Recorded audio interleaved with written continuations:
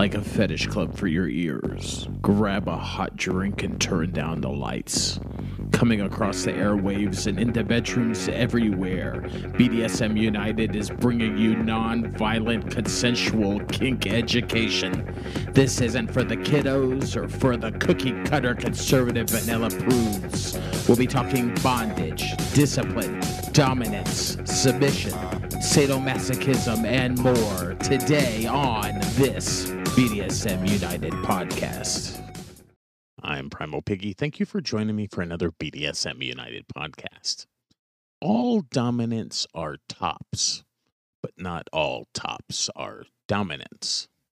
All submissives are bottoms, but not all bottoms are submissives.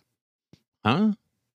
Both of these can be seen in BDSM educational material all over the internet and sometimes in some printed materials as well.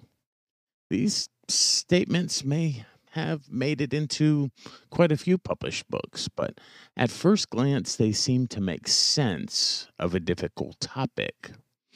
But if you know the differences between Dom and Sub, or a DS, and Top and Bottom, or TB, these myths quickly fall apart. See, there's a D in BDSM that sets dominants and submissives apart from more SM-related tops and bottom kinks. I like to say, when you know the way a thing is, you don't have to teach all the things that it isn't.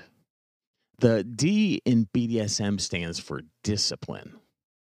At a later time in BDSM history, people like to associate the D and the S with dominance and submission, but it is an unnecessary and much later addition.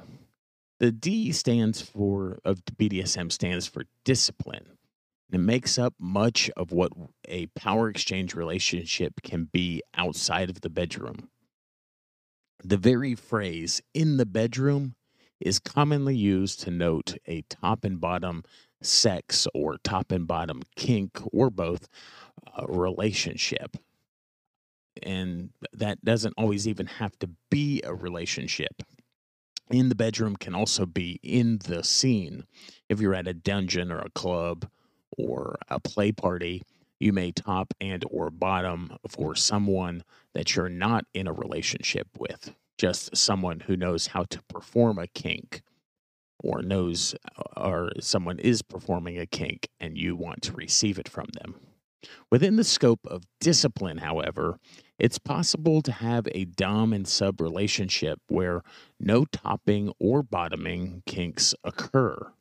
Yeah, you heard that right. Within the scope of discipline, it's possible to have a DS type relationship where no topping and bottoming of kinks ever occurs. Outside of the bedroom, in everyday life, some couples have rules and control and power exchange instead of kink. Something like a head of household maybe, or a 1950s style power exchange may not, or domestic discipline even, may not involve kink play.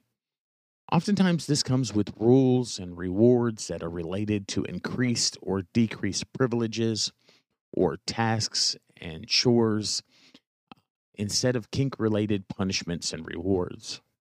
While it's more common these days for DS couples to have both discipline along with top and bottom kink, like I said a moment ago, the 1950s head of household style DS relationship is an example of a DS without really any topping and bottoming. Some of those relationships, the people involved may not even ever have sex. They may sleep in separate beds. It may be more of a Leave It to Beaver relationship.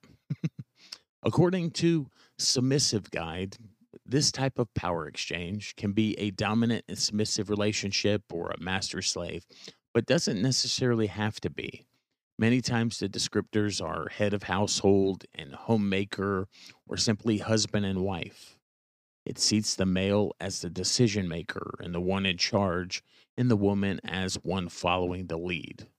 A female-led male follower relationship is often referred to as the reverse 1950s household and is completely valid as well. In many cases, the power exchange dynamic has the head of household as the sole and primary financial provider as well, and the wife as the one in charge of domestic duties such as cooking, cleaning, child rearing, and pampering, and the work weary husband. Examples of this fantasized relationship style can be seen through pop culture, such as television shows and movies of that 1950s, 60s era. Those seeking out a 1950s style power exchange dynamic are seeking out the highly idealized image that's portrayed, which is not always reflective of the actual 1950s society, but we associate that time frame and those fantasies with that type of relationship. It's oftentimes chasing a dream, trying to recreate the vision of a simple family life that's full of laughter, love, obedience, and everything fulfilling their identity. Or, sorry, everybody fulfilling their unique identity. It doesn't have to be patriarchal, and it can certainly be reimagined by persons of any gender identity or sexual orientation. And it really doesn't have to be 1950s at all. You can simply have a Dom sub relationship of any era without the topping and bottoming. You can have a DS that has no kink. You can have a DS that has no sex. You can have a Dom sub relationship that is unique to your relationship. Also, remember that not all BDSM is sexual. You can have DS that's all about the structure and has no sex and no kink. I'm making all of these points for a reason. It's best to just define the terms for what they are. That top and bottom are different, not less valid, but different than dominant and submissive. We can stop relating them to one another because ultimately we're making it even more difficult to learn their meanings by doing so. Podcasts like ours exist to help teach you our lifestyle and our culture. We're doing you no favors when we try to connect everything together for you. Sometimes we simply need to tell you what the words mean, and slowly along the way, you'll build a vocabulary where you speak our language. I'm Primal Piggy. Thank you for joining me for this BDSM United podcast, where we learned one way that that a power exchange relationship is different and may not include a top and bottom relationship. Therefore, it helped dispel the myth that topping and bottoming is any way necessarily related to a dom and a sub. You can top without being a dominant. You can bottom without being a submissive. In other words, the language, and